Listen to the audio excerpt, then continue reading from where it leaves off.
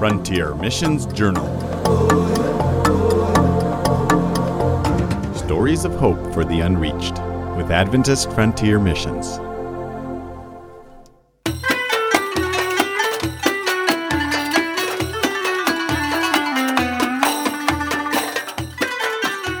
My name is Jacob Bridger.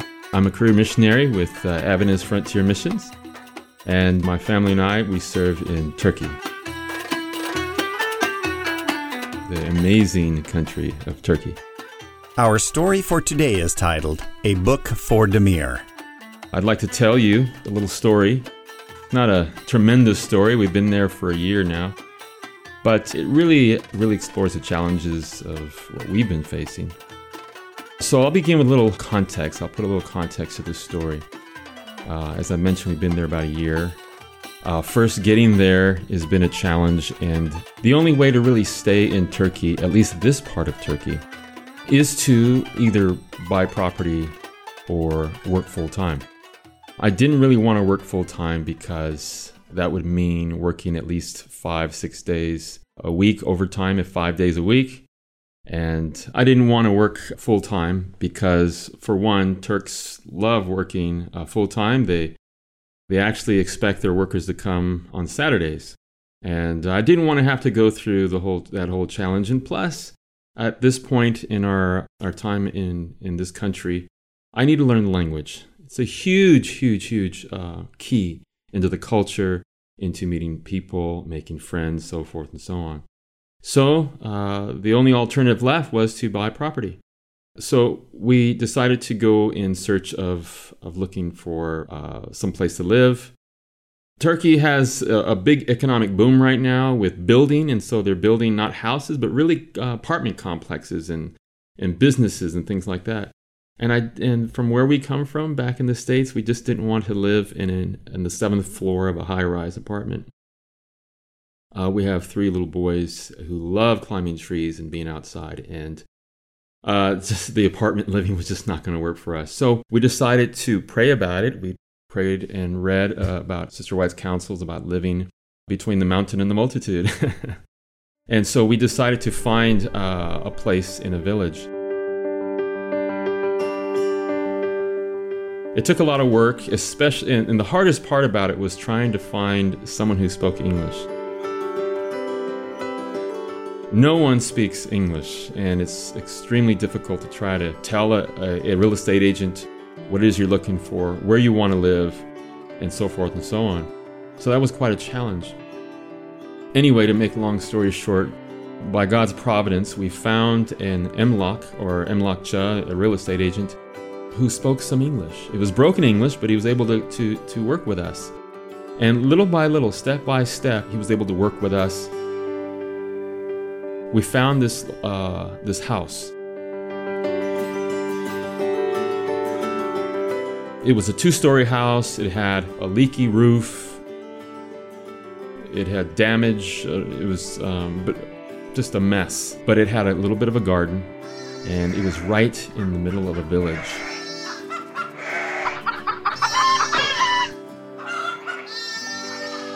With chickens walking around and sheep and things like that. And we just thought, wow, what if we could move here and get to know the people, learn the language and the culture, and just make friends and just immerse ourselves like we're supposed to.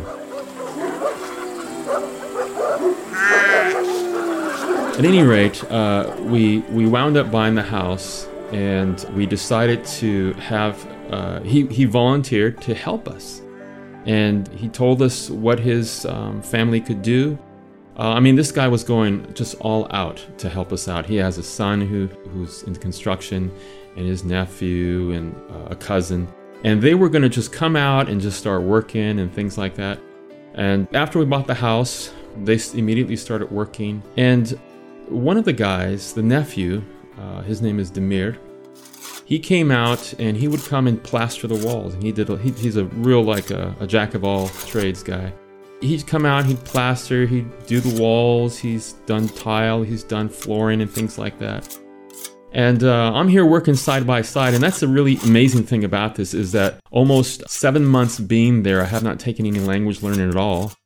But God has arranged this situation in such a way where I'm able to work side by side with native people and become friends with them. Funny thing about them, though, however, is that they love smoking. They love drinking tea, and there's lots of breaks, and I'm just like, let's go, let's work. This young guy, Demir, he is a very gregarious guy. He loves singing on the job, and I would ask him from time to time using my Google Translate on my phone anyway, what songs he's singing. Is a traditional song, about his family. I'd ask him things about his family, and we just kind of sit there during breaks, Google texting or Google translating with each other and things like that. And so after a while, I thought to myself, I would love to connect and to become more, just to shine a little bit more and share the gospel with him. But how do I do that? It's so hard. I can't form sentences. My ear is becoming tuned to the language. I can say just a few words here and there, but I can't really connect the way I'd like to. So recently, just to jump off the track here a bit, recently our other team down south of us, they had completed the Great Controversy, the first ever Great Controversy in the Turkish language. And I thought, I have a copy. I would love to share this with him. And so one morning I came and as I walked to the house to work with him, it dawned on me that I didn't know how to explain the book, to preface it for him, to explain to him what it's all about. And I wondered if he would even take it, because I'd heard from other people that Turks don't like to read. And so I prayed a little prayer in my mind, and I asked God, I said, Lord, if I ask him, through Google Translate, if I ask him if he likes to read and he says no, then I won't give him the book.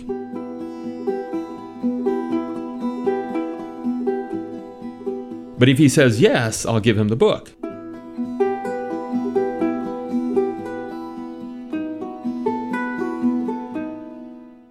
So I prayed that prayer. I went inside. After 30 minutes of working, we took a break, because the breaks are a little longer than the the work session. We sat down for some tea, and I asked him through Google Translate, I said, do you like to read? And he just didn't flinch. He said, yes, and then he started to try to translate on his phone. He said, I have a pile of books in my room at home, and I love reading. And I said, wow, okay. So I took the book out and I gave it to him, and I tried to, type out that this book is about history, biblical history, about Christian history, world history, and that I thought he would really appreciate it. And so he took it and he was like just studying the table of contents, reading it there. And I was kind of nervous looking at him to see what his reaction would be. And then he turned to me and he said, okay, I'll read it. But do you have anything in English? And I thought, wow, the last thing in my mind is I'm going to have books in English for people that don't read English, but they read in Turkish language. So I said yes, not knowing where to get anything in English, because I didn't have anything really. And so the next day, I found out that some of our team members were coming up to visit us, and asked them if they'd had a copy of Ty Gibson's book, See with New Eyes, in English and in Turkish. And it turns out they did, because actually I think they're the ones that translated that book into Turkish. But they had one copy left in English. So they brought that up, and I forgot to take the books with me the next day to work. And of course, he reminded me, and I'm glad that he did remind me. And so the following day after that, Demir asked me if I had any books, if I had brought anything for him. And of course, I ran to the car, I brought him the books, and I explained to him, I said, look, this book is a beautiful book. I said, I have a copy in English, and I have a copy in Turkish, so if you get a little lost here and there, you could read it in your own mother tongue. And of course, I translated that for him. And he was really, really happy with it. Matter of fact, at the first break, he'd already gone about 2.5 pages into the book. And I thought, wow, what a blessing. And if you don't know anything about this book, It's Ty Gibson's own, the first chapter, I believe, is Ty Gibson's kind of testimony on his own life, his own struggle with his father. At any rate, we went back upstairs after the break to work, and during our work time, my friend came. He's like in charge there. And he's kind of like a father to Demir in many ways. He came in, and I can hear him from the outside yelling and screaming at the top of his lungs. And I mean, I think the whole village heard him. And I was like, wow, what is he yelling about? And he came in, and it was like thunderbolts and lightning everywhere. He was yelling at everybody. He came in specifically looking for Demir, and he yelled at him in such a way that I thought there was going to be some hitting or something. And I walked over there, and I tried to calm him down, and we walked out together, and I tried to ask him, like, what is going on? He said Demir is not working as hard as he should be, and he should have been done with the third floor, which is where we're at. Now, I have to explain a little something. In Turkish culture, there's a lot of shame and honor that goes on in this culture. And Turks aren't necessarily very gracious about trying to convey their anger or what their expectations about how things should be. So what they do is they can yell. It happens in schools with children. It happens in the workplace at times. At any rate, I calmed him down and he left. And then I went up to see Demir and just kind of patted him on the shoulder and just let him know I think he's doing a good job. He didn't really look at my face or anything. He wound up going downstairs. I continued working upstairs. I went back down after about 20 minutes to see how he was doing, and he'd taken his tools and he'd left. And my friend said, well, he left and he doesn't know what he's gonna do. He may not even come back. And then the thought occurred to me. I ran down to the kitchen where we take our breaks and wondering if he had taken the book. And when I got to the kitchen, he had taken the book. And so my greatest prayer and my hope is that he takes the book and he reads it. And, Sister White tells us in Christ Object Lessons, the last chapter, she says that the last message of mercy to the world is the message of Christ's character. He shuffled his feet through the warm sandy shore and stretched out his hand to me. He smiled as he gazed at the nets in my hands.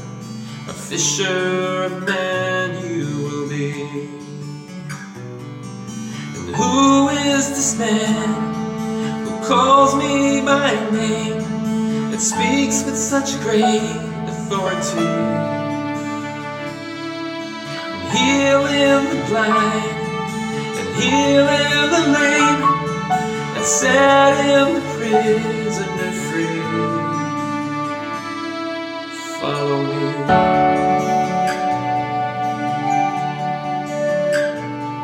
Follow me. This story is not over.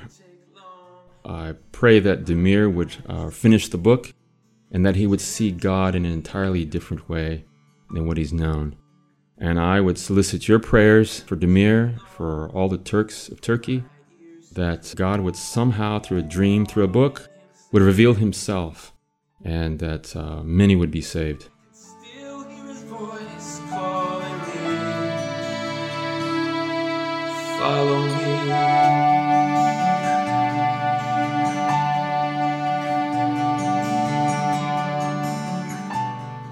Thank you for listening to Frontier Missions Journal. God bless.